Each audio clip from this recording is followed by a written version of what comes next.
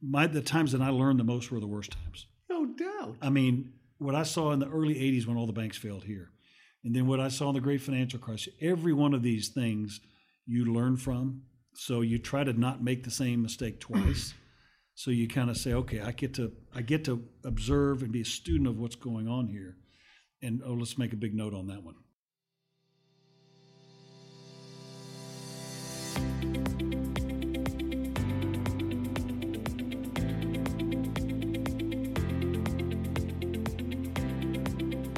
Hello and welcome to another episode of TrackCast, the official podcast of the Real Estate Council. From deep in the heart of Dallas, Texas, I'm Bill San Antonio. Thank you for joining us. We're kicking off this year's Legends of Commercial Real Estate series with a one-on-one conversation between Cawley Partners CEO Bill Cawley and the recently retired Mike Lafitte, who was most recently a senior executive with CBRE. Mike has been a part of the commercial real estate industry here in Dallas for nearly 4 decades. He joined Lincoln Property Company out of college in 1984 and was later a part of Bear Stearns and Premises Real Estate Services. In 1997, Mike joined Trammell Crow Company and served in various roles, including CEO, and in 2006 joined CBRE upon Trammell Crow Company's acquisition by CBRE. With CBRE, Mike served as CEO of the company's Real Estate Investments Business Segment, CEO of the company's Advisory Services Business Segment, Global Group President, Chief Operating Officer, President of the Americas Region, and President of Institutional and Corporate Services. Although Mike has been retired for about a month now, he doesn't necessarily like using the word retired. Sure, he's not with CBRE anymore, but as he tells Bill, he's still active in the business world and seeking opportunities in the community. You'll hear all about his plans for the future, his thoughts on the state of the commercial real estate industry and economy, and his words of wisdom for young professionals in just a bit. Before we get started, I'd like to take a moment to thank the Dallas Business Journal for sponsoring our Legends of Commercial Real Estate series. Visit bizjournals.com/Dallas for exclusive reporting on the hottest business topics in North Texas and get breaking news alerts and insights from Business Journal's vast network of national publications. And for more interviews with top DFW business leaders and personalities, subscribe to the Texas Business Minds podcast wherever you download podcasts. I'd also like to remind you to subscribe to our show if you haven't already done so, and make sure you're following Trek on social media and YouTube for the latest news and exclusive content from around our organization. Now, here's Bill Cawley and Mike Lafitte right here on TrackCast.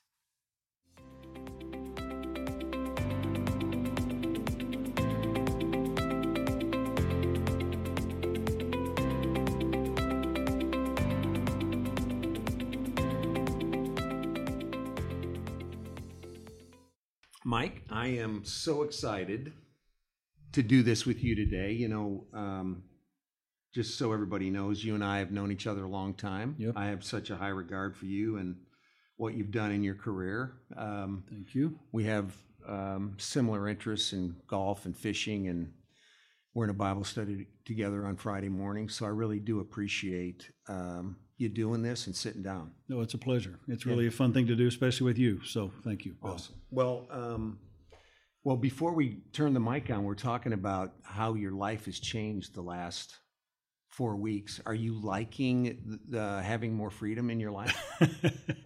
Well, I started my career in 1984 full-time, so 39 years, I guess, of being on a big platform. It's been really. It's only been 4 weeks since I stepped away from CBRE and Trammell Crow Company. So I find myself now having the opportunity to do things that maybe I didn't have when I was in the big corporate world and those kinds of things. So I'm still figuring it out. It's still early days for sure. Yeah, it's going to be more flat, probably less managing and more involvement. Does that make sense? I mean, it'll be a completely different program. Which is probably good, right? Yeah, it's great. No, listen, that's just what I signed up for. So like when you were a kid, I read all your bio and stuff, Yep. and it said in there that when you were young, you thought you were going to be a banker. Mm-hmm. And so, like growing up, I knew I was going to be in real estate. I didn't really know what it meant. My dad was in real estate. I just knew that was it. Yep. I was going to do it, and I didn't know what it meant, but that's what it is. So tell me how you go from, was your dad a banker? My dad was a banker, and I originally thought I was going to be an orthodontist. The funny story behind this, my dad played football at SMU in the early 50s, and he played with a guy named Jerry Clem, who was our orthodontist when I was a kid growing up here in Dallas. And he had an RV, and I thought, oh my God, he has got it made. And early on, all the way through, almost through high school, I was going to go into dentistry or orthodontics. Took Latin. My mom told me I needed to take Latin to have a foundational, vocabulary and all that. So that my original vision was I was going to be an orthodontist, which is crazy. Not crazy, but I'm glad they're orthodontists. Yeah. It was crazy for me. Right. So I always liked math and I always liked the finance side of things. And my dad was a banker. He was, after football, he served in the Air Force and flew. My two older brothers were born on Air Force bases. And then in the early 60s, he started into banking in Dallas, and he's still alive. He's 91. He's my hero. I was with him this morning. Yeah. Just an awesome man. So I grew up around banking. So it was kind of my default was I was going to go do what he did. Sure. And I mean, that's kind of why I picked real estate. Yeah. So how did you diverge from banking to real estate? Well, when I got out of undergrad from the University of Texas in 1983, I had offers from some of the big banks to go into the credit training program. And I decided at the last minute to go get an MBA at SMU. And so I did that. And while I was about 4 months into it, I got an internship with Lincoln Property Company. Bill Duval hired me in end of 1983. And I just fell in love with real estate. From that moment on, I was running numbers when I started. We had an Apple IIe computer. The IBM PC wasn't out. Right. And I remember being Scott Dabney and a group who used to run all the numbers for Lincoln's projects, and I fell in love with real estate. Was it office, multifamily? What kind of at the time? At the time, Lincoln was mostly office industrial. This was the commercial side, so right. Duval's side, which was office, industrial, and retail. Because my memory is, didn't you do some leasing? Didn't you? I mean, kind of touch all sides of real estate. Well, I was office. I really started. So when I got out of school, I went to work full time with Lincoln Property Company, 1984. Right. Got married, went to work, bought a house, right. Started the whole thing. And really, a guy named Bobby Halpin, who's a great friend. Bobby Halpin. Yep. I joined his team and learned to lease office buildings and kind of tag along on development. So I was started on the office side, and really for 15 years at Lincoln and then Bear Stearns and then Prudential, until about 97, I guess. That's really my focus was primarily office. Okay, and so how did you get from Bear Stearns or Prudential to CB? Did they come looking for you, or did you go looking for them? Well, it was Trammell Crow. I mean, I grew up with Prior Blackwell and Chuck Anderson, and I went to school together at SMU as Tom Leiser. So you can't help being in Dallas, Texas, and not knowing the Trammell Crow organization. I almost joined Crow in Austin when I got out of school, but chose Lincoln in Dallas. And so it was Chuck was getting promoted. Pryor and Chuck were moving up the ladder at Crow, and there was an opportunity to run the office division for Trammell Crow Company in 1997. So that's when I joined Crow, and it was there over 25 years. So my first job was the office partner, and we'd started building office buildings again. Dallas from 1986 or 87 until 1997, a decade. There wasn't an office building built here. No, they said so I was hiding. Build another one. Oh yeah, right. And so I was hiding out, leasing and doing whatever I could do to raise a family and do all those things with some great institutions, a lot of opportunity.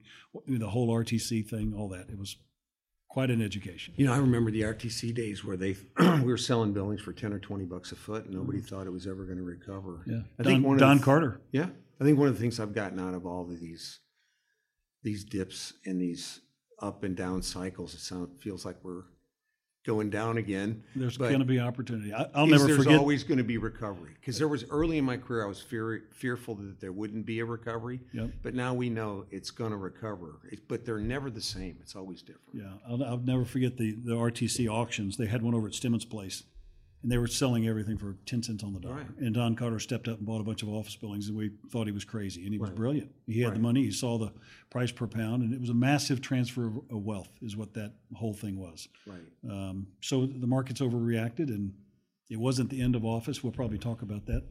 Yeah, I'm hoping one of the things that I admired about through COVID was that everybody took a long view. So lenders worked with people. Yep. They deferred payments. They did things to not create a big train wreck.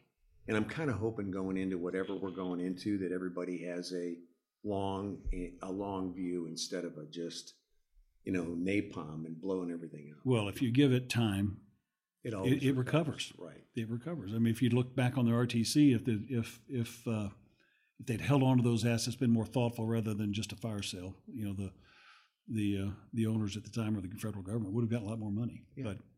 But it was opportunistic. And I think through COVID, even though we printed too much money, I think having the long view and working with people, we pretty much skirted through that if we wouldn't have pretty amazing stimulated, right? Well, I mean, just think. I mean, our industry did really well through COVID. It's kind of amazing. Technology kicked in.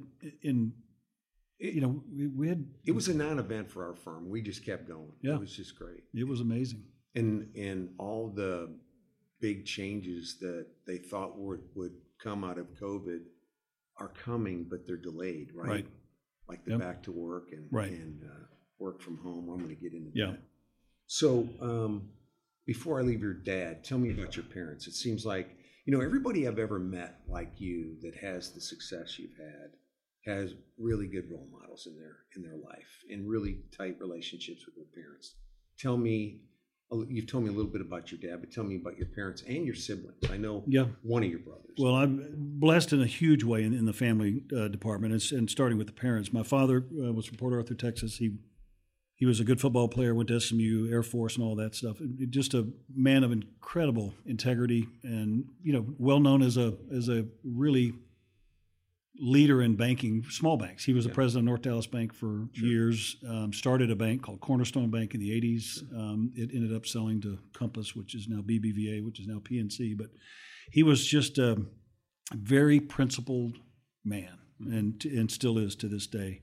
My mom, we lost her way too early. She was 54 in 1987 when she passed. But they were both just incredible. She was from a little town, Graham, Texas, out in West Texas, and they met at SMU. And my mom was kind of the glue. She was the social chairman, kept us all together. She died young, yeah. Cancer, yeah. It was tragic. But they were incredibly, I grew up in a very strong Christian home. I was going to ask if faith was a part of your dad's. Huge. We were members at First Baptist Church, Dr. Criswell. Sure. We were there front and center every Sunday. I mean, that was a very, very big part. My mom was a spiritual giant, and prayer and scripture reading and all that. So we grew up in a home that's always been part of my life. Right. And to this day, it's kind of been the foundation of my life and the most important thing. But family certainly close behind. But it was just an awesome upbringing and in principle and character and all that. My father went on, remarried several years after my mom passed, and he's had two amazing marriages for over 30 years. So he's just an awesome guy. Now I've got two brothers. The whole family is here, pretty much. We've got between me and my brothers, we've got 8 kids, and 7 of the 8 are in Dallas. So it's pretty unique, very close family. Very close family. So really important. Tell me about Melinda and your kids and grandkids. Yeah, Melinda and I have been married 39 years. We met in the University of Texas. Got married right after she graduated and I graduated. She's from Houston. Just my best friend and just awesome. She's never had a bad day. She's awesome. Just a great woman.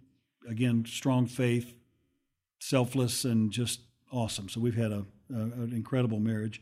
We got 3 kids and 2 grandkids. So all the kids are all here. Oldest daughter, Amy, Blake, and our youngest daughter, Laura. And Blake and Laura are both married. No kids yet, but we're hoping soon. And Amy's got 2 little kids. And how old are the grandkids? 5 and 6. And they're awesome. I just got my grandkids just moved here from Illinois. They're 10 and 12. Yeah, Sutton and Wilder. They're so awesome. They bring a lot of joy to our family. Yeah, it's awesome. So, like one of the things I've always admired about you is your principle and how you do things, and I really think that does tie back to your faith. I'm one that came to faith late in life. Yep, I know your story. In my mid-40s, and I know how much different I am because of my relationship with God, and I just have always. Just respected the tie-in on the qualities that come with a man of strong faith, and I commend you for that. Well, it's been a great source of hope for me and foundation just for my own beliefs. It's been interesting as you navigate through life, and especially in big companies, big public companies. You're navigating through a lot of things, just like the world. Because everybody's got different views. Right? Completely. I was reminded. I always thought one of the greatest commandments for coming out of our faith is the commandment to love. And Trammell himself was asked years ago in an article, a pretty famous article, he said, "What motivates you?" And he said one word: love. If you think about the commandment of just loving others and respect and all that it brings out of a faith context into a work context or a community context, it's just there's so many ripple effects of how you could define that. And I always thought about how Trammell himself talked about it. It was he loved the business, he loved the competition, he loved his partners, he loved people, he loved deals, he loved making money, and all those things. But it's been certainly a big part of my life, just like it is yours. Yeah. Well, I think it boils down to doing the right thing, right? Yep. Just being focused not only on yourself but everybody involved, just making it work for everybody. With a deep, hopefully a deep sense of humility and knowing that we all blow it from time to time. Yeah. Well, I think I run from big egos. Yep. I just do. And because I think the success that we all have had, whatever we've had, we're lucky to have it. Now, I'm not saying we haven't earned it, but it doesn't make us any better than anybody else. Yep. And whenever I get around somebody that is kind of puffy, I tend to keep a distance. I think humility is one of the greatest qualities. Oh, it is. Anybody can have. Yeah, doesn't mean you can't have confidence, but it's. I've always loved just the idea of servant leadership. That leaders they eat last. They're not there for themselves; they're there for the enterprise and the team. Totally. And I believe that. I've had the privilege of working in a place where I think that's really been that's been the model. Yeah. We'll continue our talk with Mike and Bill in just a moment, but first I have to tell you about our next Bank of Texas Speaker Series guest. It's none other than Dallas Cowboys legend Troy Aikman. Join us Wednesday, May 24th at the Hilton Anatole as Cawley Partners CEO Bill Cawley goes one-on-one with the Hall of Fame quarterback, discussing his life and career beyond his days on the gridiron. Tickets are now available at recouncil.com/upcoming-events. That's recouncil.com/upcoming-events. Now, let's get back to the show. So COVID. Yep. So like COVID for me, I got more balance. So my wife Keely kept telling me, Bill, you're missing the journey. You're running from fire to fire. You're not experiencing life. So I think what COVID did for me is that slow down those 90 days is to be more balanced and to enjoy the ride more than just trying to get to where I was going in a hurry. And I think I got more handy around the house too, which is kind of weird. Like if something was broke, I would never try it. I got on YouTube and started fixing stuff. Yeah. So what happened? Any changes in you from COVID? Well, the biggest change would be travel. I had a job for something, I guess, since 2000, really. I was all over the globe all the time, on a plane almost every week. Right. 300,000 plus miles a year on American Airlines. So travel, when that stops, all of a sudden, I'm home also. Right. Or I'm wherever I am, out walking and taking calls, on a long walk or a Zoom or whatever. So it was dramatic change. Mm-hmm. I used to, literally, I don't think I've taken more than a week or 10 days off in my life since I've been working, literally. And I just enjoyed work and took plenty of time to go do things I wanted to do, but never for an extended period of time. COVID almost gave you this kind of time. It was almost like being half on a sabbatical. I mean, everybody was still working, but you're working in such a different environment. Right. And my closet full of suits, I don't even know what I'm going to do with them anymore. But it was just I'm okay with that. We were coat and tie, suited up, for decades, and so it was a change in lifestyle. And I think we all realize. I've talked with, Bob Selenick, our CEO of CBRE. In travel, we decided, there's a point in time when you've got to do all that travel. For sure. As a global leader, you've got to know the team, you've got to understand the culture, you've got to know the business. But you don't have to just keep making those laps, and you can slow it down. And Zoom really proved. Or really Microsoft Teams or whatever you're on, it worked, and it really changed a lot. And it's just efficient with your time.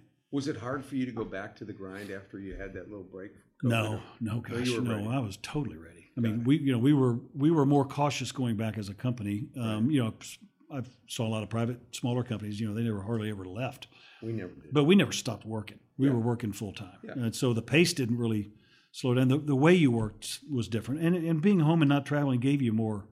It gave you more time. Right. So fitness, everybody all of a sudden you had more reason to work on those kinds of things, which was great. Okay, so I think we kind of won the lottery being in Dallas. Now, I know you've been doing business globally for a long time. Yep. I kind of focus my business in Dallas. So I really think we're lucky to be here. I think the in-migration, whatever's going to happen in this economy, my opinion is it's going to be a little bit better than most places just because of the in-migration and the pro-business and growth atmosphere we've got here. But what's your view of Dallas and the future of Dallas? Oh, I think it's just like you. I think this is the place to be. I'm so fortunate. I think we're also fortunate to be here because you're in a marketplace that's pro-business, all those things. Right. The things that I think are important to keep the city just to keep focused on. And I'm not real political, but education is huge, and we just got to keep pushing that infrastructure. A lot of things going on around infrastructure. The airport, I don't even know how you put a value on DFW Airport in terms of just the connectivity. Totally. The way for my career is unbelievable. But safety, crime, all those things are important. Southern sector, really making it a better place for everybody is going to be really, really important. But the growth of Dallas, the prospects, the future is incredibly bright. I don't know that I'd want to be in any other market. Yeah. Texas, you start with just Texas is great. But when you kind of look at all the markets and the diversity of Dallas, it is of our economy, it's incredible. And I mean, the one thing that having come from being Trek chair is trying to activate South Dallas. Yep. I do think that South Dallas is disconnected. Yep. And trying to figure out, but I think there's a lot of effort being made today to kind of close that gap and figure out how to reactivate South Dallas. Yeah. But I just think the can-do attitudes in Dallas. I think the star is going to shine bright. Well, the other big difference is, Dallas through the 80s and into the 90s didn't get the institutional respect from investors, and today it's on the top of the list. Totally. So we were wildly overbuilt. I mean, we went from 50 million square feet of office to 120 million between 1979 and 1985. Right. We more than doubled our office stock, which was crazy. Of course, the tax laws drove all that, but we're much more attractive for capital, and that means also jobs, which is tied to education, all those other things. So it is so well positioned. So what has changed? What do you think has fundamentally changed in real estate from kind of one of the things I think the market's a lot more efficient. Yep. When I was in my 30s, there was a lot of gaps that you could kind of see where something's inefficient and go try to take advantage of it. Or now with information, it's just so efficient. Well, I remember I still had my red notebook walking buildings and getting lease expirations. Right. We didn't have those. Right. Now you've got CoStar and you've got that. So technology and information is everywhere. Right. So when I think about what's changed, first of all, over my career, I'd start with it's just more institutional. I mean, way more institutional and grown up. When in the 80s, the developers, it was just borrow as much as you can, kiss the paper, sign the note, who cares? Right. And, I watched all my heroes almost go broke, or many of them did. So now there's real equity in these projects. Yeah. So it's just become way more institutionalized. And you've seen this too, more specialization. You used to be able to be a generalist. Yeah. You could be a land person in the morning. You could do retail in the afternoon. The next day you work on something else. Specialization, and that's true in brokerage. That's true in development. That's true everywhere. So totally. The sectors people have gotten deep with expertise, right? And capital has followed that segmentation in a huge way. So I think the structure there, and I think there's also, to some extent, to a large extent, I think capital has done its job, keeping supply and demand in check, where there were other things like tax laws that caused development to happen for the wrong reasons. Yeah, I agree. So I think having that balance. So a deal needs to make sense. Yeah. Yeah. And technology, you have to put technology on the list of things. It hasn't changed the game. We've looked over every 5 years, look at, what are the disruptors, what's going to come in and blow up the world. WeWork was going to try to do that. They didn't. But it's our industry is still very, I won't say old school, but it's very bricks and mortar, and there hadn't been dramatic change. But you can look at technology and the way it's changed the logistics business and the retail business. And you can say, look back 10 or 20 years, look at the clear height and what the technology does and what's going on inside those warehouse facilities or distribution. So there's all of that to be attentive to. But at the end of the day, capital really matters, and the supply-demand balance really matters. I've always been like a believer that any deal that has merit will find capital. Yeah.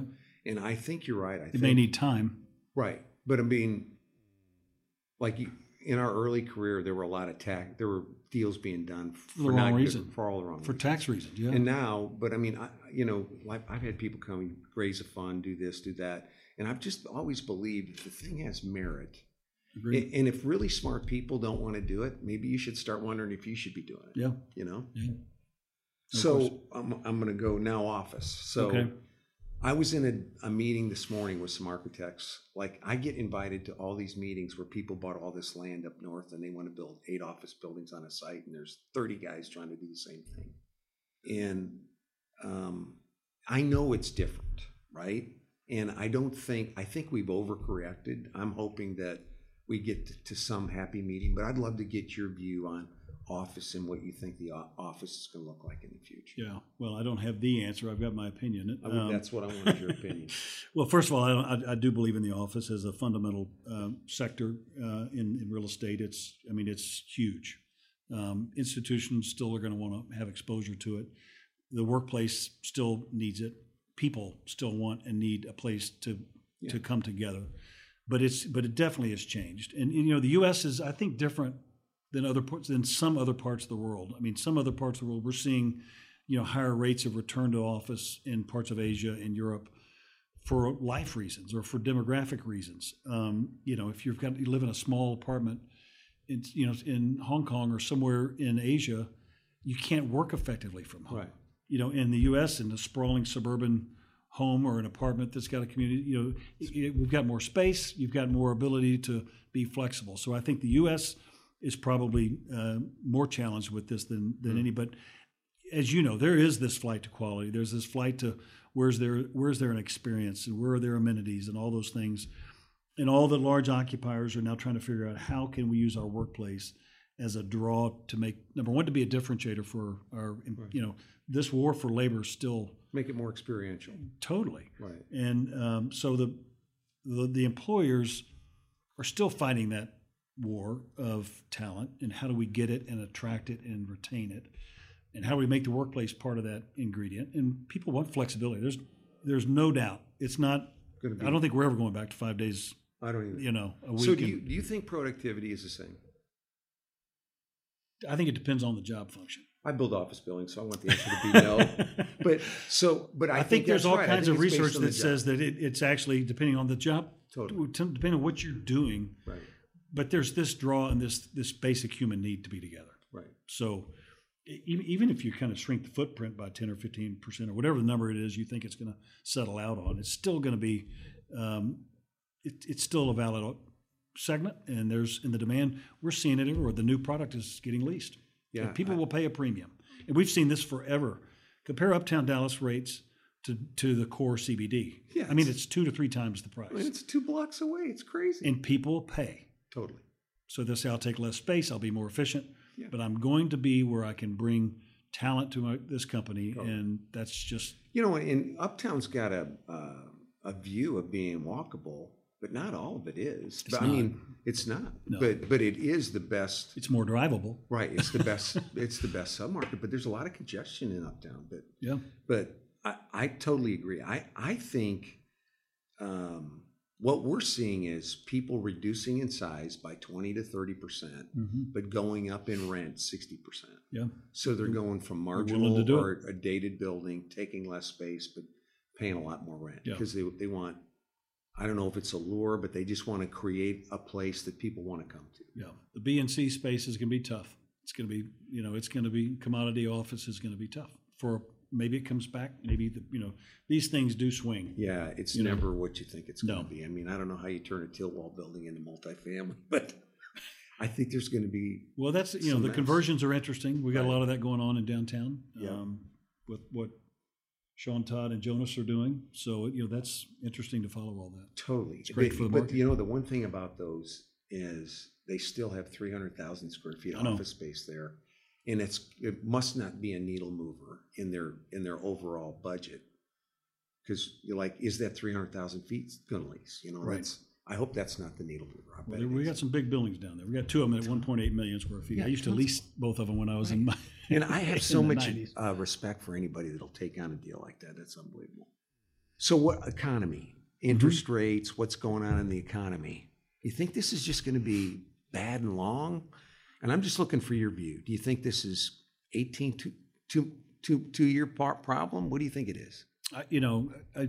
That time frame probably fits with, I think, the general consensus. A lot of people. My advice would be, be prepared for interest rates to stay high longer. Just be prepared. So. I do too. Because I'd rather plan on that and then be pleasantly surprised.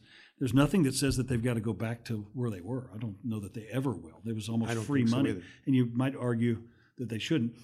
What the market doesn't like is the volatility, and what we've seen. This was such a rapid rise so fast that it was just so disruptive, and it put a lot of people on the sidelines, put capital on the sidelines, impacted value. There's no question. When I got in the business, I remember we had a joint venture with a life company on an office building at a 15% coupon rate. That was the interest rate on the loan. 15%. And you could make it make sense? Yeah, it penciled. Of course, inflation was going, was extremely high. Right.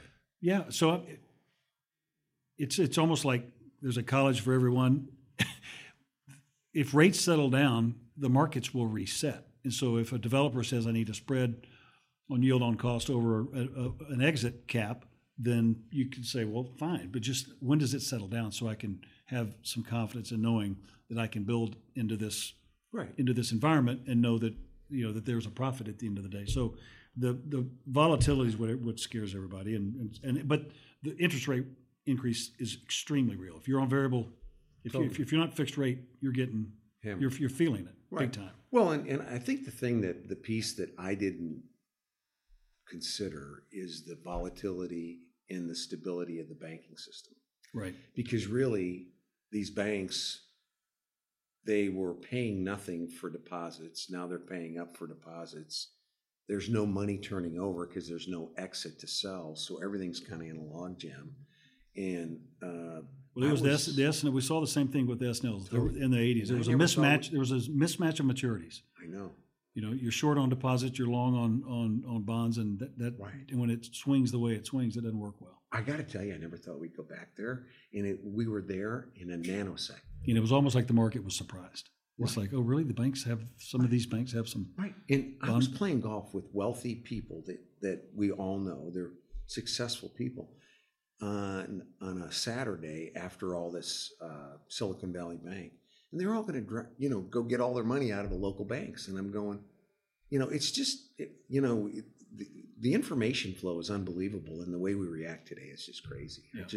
There's a lot of volatility. Well, the community banks, the regional banks, the mid-sized banks, they're all extremely important to our communities and to real estate. Right. And we got to have stability there. Completely. Okay. So best lesson learned in your career? I think that it's just that probably it's around the cycles. I mean, there's all kinds of advice you could kind of look back and say to people, do this, and we'll talk about some of those ideas maybe too. I think just being consistent and being ready for the cycles is probably the best lesson, right? Because they come. And oh, by the way, in the down markets, you can as a broker, you can make your advice and your worth to a client is more valuable, and the other less than in the boom times, because you're really now solving problems that need to get solved. Right. You're not just being creative and going finding a deal. But so I found the times that I learned the most were the worst times. No doubt. I mean, what I saw in the early '80s when all the banks failed here, and then what I saw in the Great Financial Crisis, every one of these things you learn from. So you try to not make the same mistake twice. So you kind of say, okay, I get to observe and be a student of what's going on here, and let's make a big note on that one. Let's not. But every time I've been through all the same cycles as you have, and every time I agree, I'm not going to forget that. But then, like going into this one, I said, okay, I want you to stress everything we own. Tell me where debt service coverage ratios are. But I was looking at a building that was valued at a 7 unlevered return. I'm just making up a return. Right. And I never contemplated going to a 10 or an 11 or a 12 unlevered return. Right. Because you can't underwrite for that if that's where we're going. Right. Because, the only thing you have to be able to do there is pay cash for it if you think it makes sense. Yeah. So I'm just hoping people take more of a long view till this settles down, because it makes, but my point is like, I'm always looking for where the problems are. The easy stuff is finding where you can make money, but it's where somebody's going to surprise you. And every time, even though I've been through all this, there's still outliers that come in that you just go, I didn't consider that. Yeah. You just got to play for the long game. The cycles do come and go, but companies can do well through those cycles. Yeah. It's been interesting just to observe kind of what's happened to the industry and the companies. And I was privileged to be a part of one that became, really big and dominant in the marketplace, and always pushing to get better, always pushing to get better. And that's just, I think it's inherent in kind of the DNA of, I think, our business, and it has gotten better. I mean, the information's gotten better. The services have gotten better. I mean, everything's gotten so much, I go back to institutionalized, but gotten better, but really always pushing. Yeah. That was one of the other big lessons, is just, don't rest on your laurels. Don't just keep getting better. But it's an awesome industry. It is. So this doesn't need to be real estate related. This can be in anything. Most visible opportunity you see that you don't think anybody's taking advantage of? Yeah, well, everybody's looking for the distressed deals right now, and they're not out there. No. I just had lunch today with a big investor, and they're not out there. There's opportunities on the debt side. People are jumping in to say, I can take this mezz piece, or because you can get paid pretty well without taking a lot of risk in the stack. Mm-hmm. So that seems to be, you almost have to go asset class by asset class to really answer where's their opportunity. Industrial still hanging in there, doing well. Now, we've got a lot going on here. I mean, a lot being built in Dallas, so I think we ought to be careful with that. But there'll be opportunity in office for sure, but just because of the fear out there. It won't be as bad as it looks long term. It's interesting also looking at public versus private. I'd say watch the publics, because the publics, they tend to react and they get marked down like overnight, 40%, 30%. Right. And they always overreact. Right. So some of that's already opportunity lost because the way the markets trade. But I think people always are thinking about, I got to invest in private real estate, but that's really not true. The public markets are wide open, and you can look for great companies, great sponsors, and some of it's on sale. Right, and you've got total liquidity at any time. You do. Right? You're not making a long-term bet there. So I think, do you think institutional investors are going to reduce their allocations in office? Because if they do, I think there's going to be some quality office gets sold at really attractive prices. Yeah, I do think they will. I think they are. Yeah, they are. They're rebalancing everything just because the denominator effect to begin with. But yes, I think that will be. I mean, multifamily and industrial still are kind of 1 and 2. Yeah. I mean, it's just amazed me how long multifamily has been solid. It's crazy. And it's under pressure. It's going to be under pressure. But it's not like. No, you look at, this is where fundamentals get back to mattering. You got low single digit vacancies. So it's not like we still have housing issues. Right. But there's now inflationary pressures and other things that will prevent the rent growth that we've seen. Right. But it's still a great product. It doesn't eat capital like office buildings do. Right. When you re-tenant office buildings, it's expensive. Totally. When you re-tenant an apartment, it's not so expensive. Yeah. Paint it. A little carpet and paint. Right. You got it. Tickets are now on sale for this year's Young Guns Casino Night, coming up on Thursday, May 4th. Casino Night is Trek's premier spring networking event for young commercial real estate professionals here in Dallas, with proceeds benefiting the 2023 Young Guns Community Investors Project. Join us for an evening of casino-style gaming, music, and raffles with a groovy disco theme. Get your tickets now at recouncil.com/upcoming-events. Again, that's recouncil.com/upcoming-events. Now, let's get back to our talk with Bill Cawley and Mike Lafitte. So I'm sure you got a lot of young people coming out of college wanting to get in the real estate business, come talk to you, looking for advice, direction. What advice do you have for a young person trying to break into the real estate business? Yeah, I've always said, first of all, just get with a great sponsor. Don't get the platform matters. When you start, platform matters. My Lincoln property company launched my career, and it was great name, great people. Secondly, would be get some people that want to invest in you, that really a mentor, a leader, whatever. I'd also would say be a student, just like I said earlier, be a student in this. You don't know exactly what you'll be doing 5 years, 10 years, 20 years down the road. So kind of absorb it all, work really hard. There's no substitute for that. There's also no substitute for compromising your values, ever. Right. I can think of some situations over my career where I was either asked to or put in a position, and I'm so far from perfect or anything, but your reputation is cumulative, and then over time, just doing the simple blocking and tackling, it's just really important. But I would say, and ultimately you'll need to specialize and get famous for something. I was talking to a young company in another city last week, and they were doing trying to do 4 or 5 things with a small company. And I said, one thing to step back, get famous for 1, maybe 2 things, a close adjacency. But the idea of being a journalist and doing everything, that's really hard. So great sponsor, get people that care about you, learn and absorb. Trammell himself used to sit in the middle of the floor with no office, no walls, nothing, because he wanted everybody to be able to absorb what he was. I think is smart. It was. Well, there's times when you've got to have some privacy. Yeah. But it's those would be. In 07, 8, 9, I had all my assets were good basis, but I was over levered. So my lesson in that one was leverage. Oh yeah.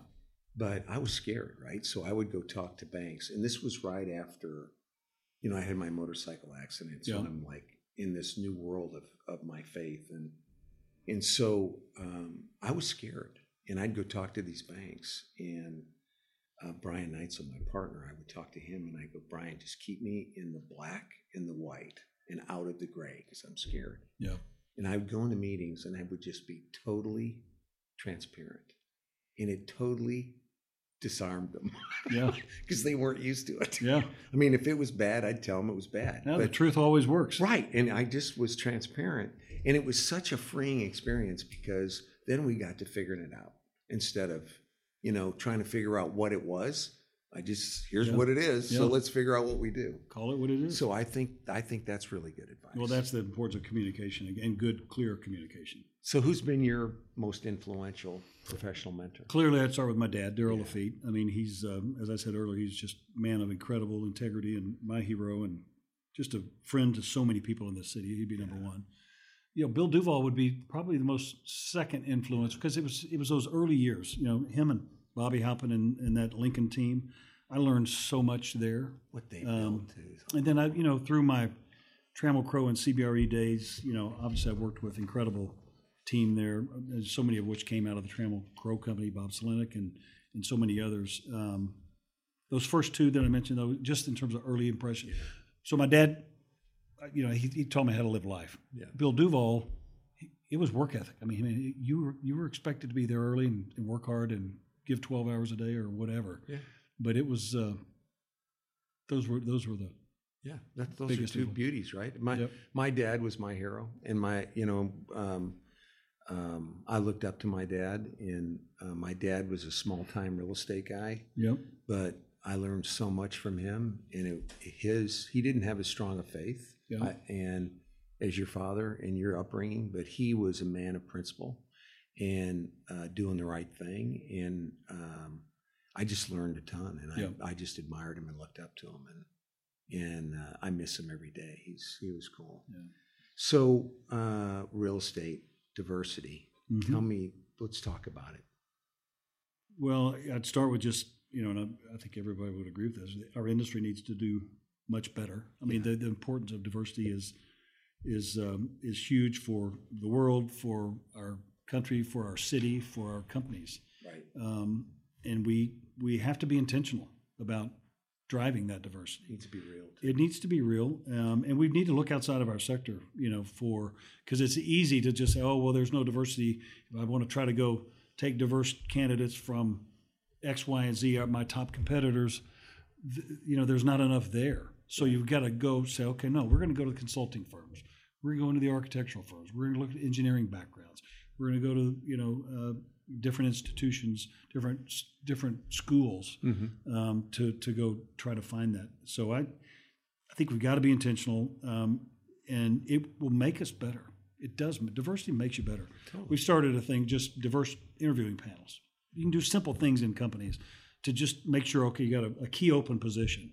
Let's make sure that it's not just, 3 people that look alike, doing the interviews. Let's put a diverse panel together to fill that job. And I've been involved in several of those, and it makes a difference.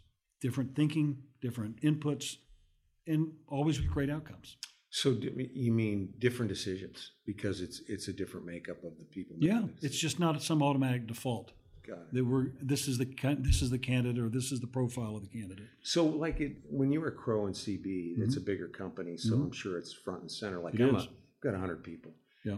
And I have wanted to help people of color or minorities in real estate, and have just not really figured out how to do it, other than go searching for those candidates. But it seems like if you just sit there and wait for people to come to you, because I get all these college kids coming looking for work. They all look the same. They're all white, Caucasian. You don't see a lot of diversity in the candidates that come walking in our door. Well, that's where you have to change where and how you're looking, right. And because there's organizations that are out, helping support, promote, and advise, strong, diverse candidates that are worthy of consideration that are out there. So you've got to be intentional. You've got to say, this is something we're going to put our money behind. We're going to put our time behind it, and we're going to go get resources to help us get. They're out there. Those things are out there. Right. But our industry's got a long way to go, and it's like anything. The first thing you got to do is acknowledge it and not try to sugarcoat it. Don't make excuses. Just say we're just not going to accept anything other than getting better. Right. And I think in the last 3 years, it's more upfront and center than it's ever been in my career, which I think is a really good thing. Yep. Well, just the whole concept of diversity. Obviously, diversity of ethnicity, diversity of education, diversity of thinking. Yeah. Think about it, any healthy companies should be diverse. Your personal financials should be diverse. Totally. That mix works. Right. It really works in life. Yeah, I actually am starting to think that not everybody needs to go get a college degree either. It used to be the baseline for everyone. Now it's weird. I just said that, and I want my kids to get a degree. But I know a lot of talented people that weren't great students. That completely agree. Yeah. Yeah. No. But education is still it's a fundamental. Got it. Part of, I think, society and success and everything else. But okay, so what are you most excited about on this next phase? Well, first would just be kind of a little bit of a different balance, perhaps, in life. Just not, on a big platform. I'm not using the retirement word just because I plan on staying active in the community. I just went on a for-profit board based in Idaho. I'm excited about. So I'm going to be looking for places where I can, add value with given my experience and what I've been so fortunate to be able to do over my career. But also enjoy life a little bit differently and more, and not more because I've had an awesome life, and an incredible career and people and all that stuff. But it'll be different. When you're all of a sudden you're kind of independent. I used to tell myself when I turned 50 I'd go work for myself. Well, 62 and 12 years late to that party. Yeah. But it's I'm excited about so many aspects. I mean, you could say find places in the community where you can make a difference. Kind of go. It's kind of like Bob Buford's book, that halftime book, which says you want to go from working on success to significance. Some places where you could pour your life into that line up with where you want to spend time, and hopefully try to make a difference and add some value and have a little bit of fun. I've got those 2 little grandkids, hopefully more. Totally. Some of those kinds of things, fishing and golf, I love. I'm not good at either one of them. So this board, how much time do you think that'll take? It's a typical private. It's a private board, but it's quarterly meetings. It'll be some travel. Going to be a 40% of your work. Oh day. No. Yeah. No. And so have you woke up yet in the morning with not out a plan? Did it panic you? No plane to catch. No. You just go, oh, Linda, let's go have a cup of coffee. So far, we've traveled quite a bit and had some fun for the last 3 or 4 weeks. So there's no panicking going on. It's very different. The email traffic slows down and all that stuff. But it's got to be great. There's a life. Yeah, there's a life out. I haven't talked to too many, and I'm afraid to quit. I'm 69. I just really still get excited on Sunday night. I can kind of get ready for Monday, and I have more balance. I'm not. You do. You work for. You've got your own company. And but I just can't imagine just playing golf every day or fishing or. I just can't do that. And I love it. By the way, going back to the faith thing, retirement's not a concept you'll find in the Bible. Totally. Yeah. It's not. I agree. It's not. I think it extends our life to stay active and stay. I think as a man, my whole identity is my work, right? And I think you have to have a purpose, and I just think it. But doesn't mean you can't have the next season where it's totally. It's a different. You're on a different trajectory and doing different things. Yeah. But staying active, I think that it could be anything. It could be 100% community related stuff.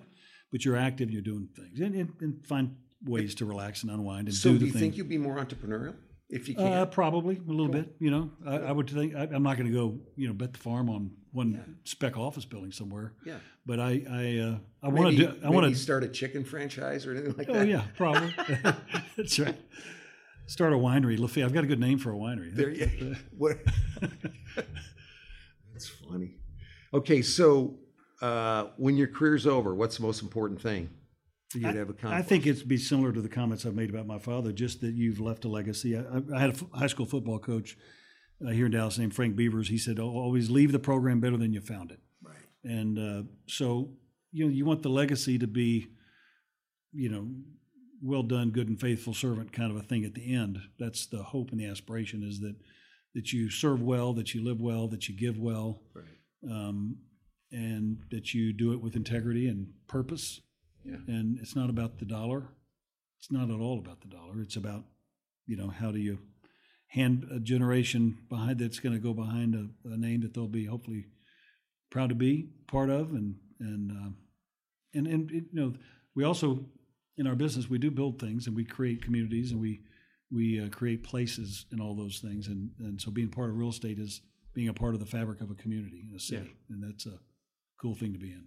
I hear people talk about like building a legacy and, having lost parents, you die, everything that was important to them, you pick through a few things and then everything goes on a garage sale. The sun comes up the next day.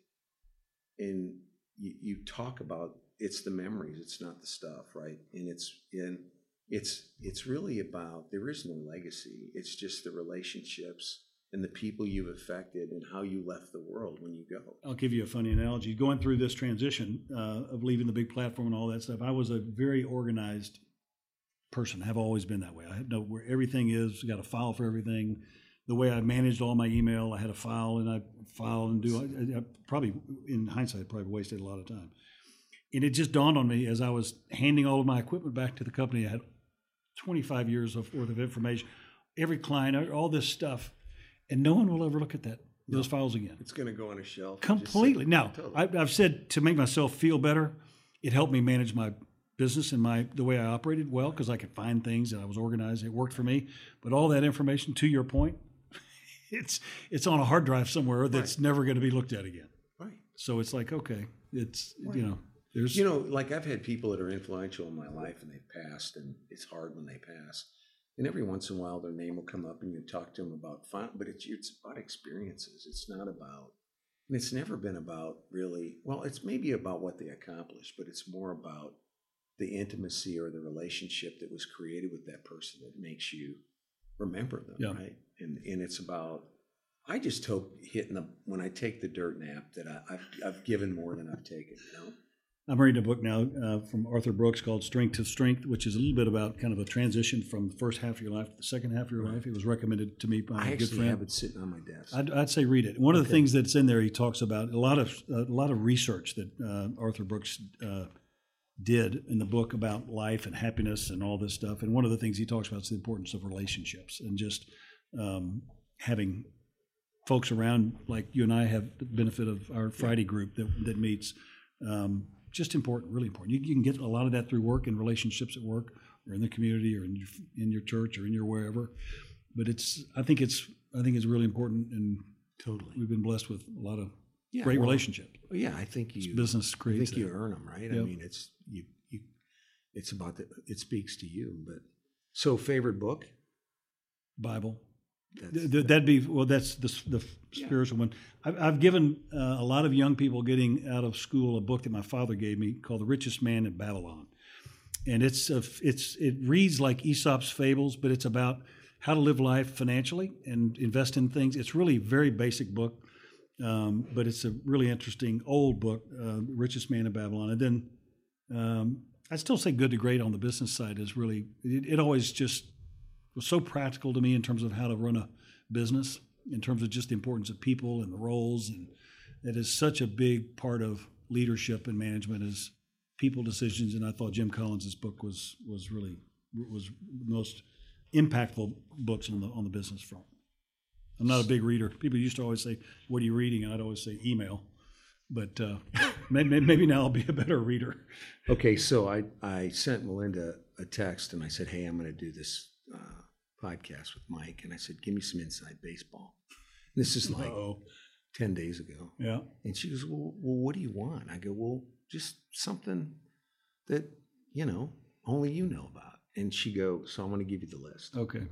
Fiercely loyal, loves deeply, strong faith, funny, silly.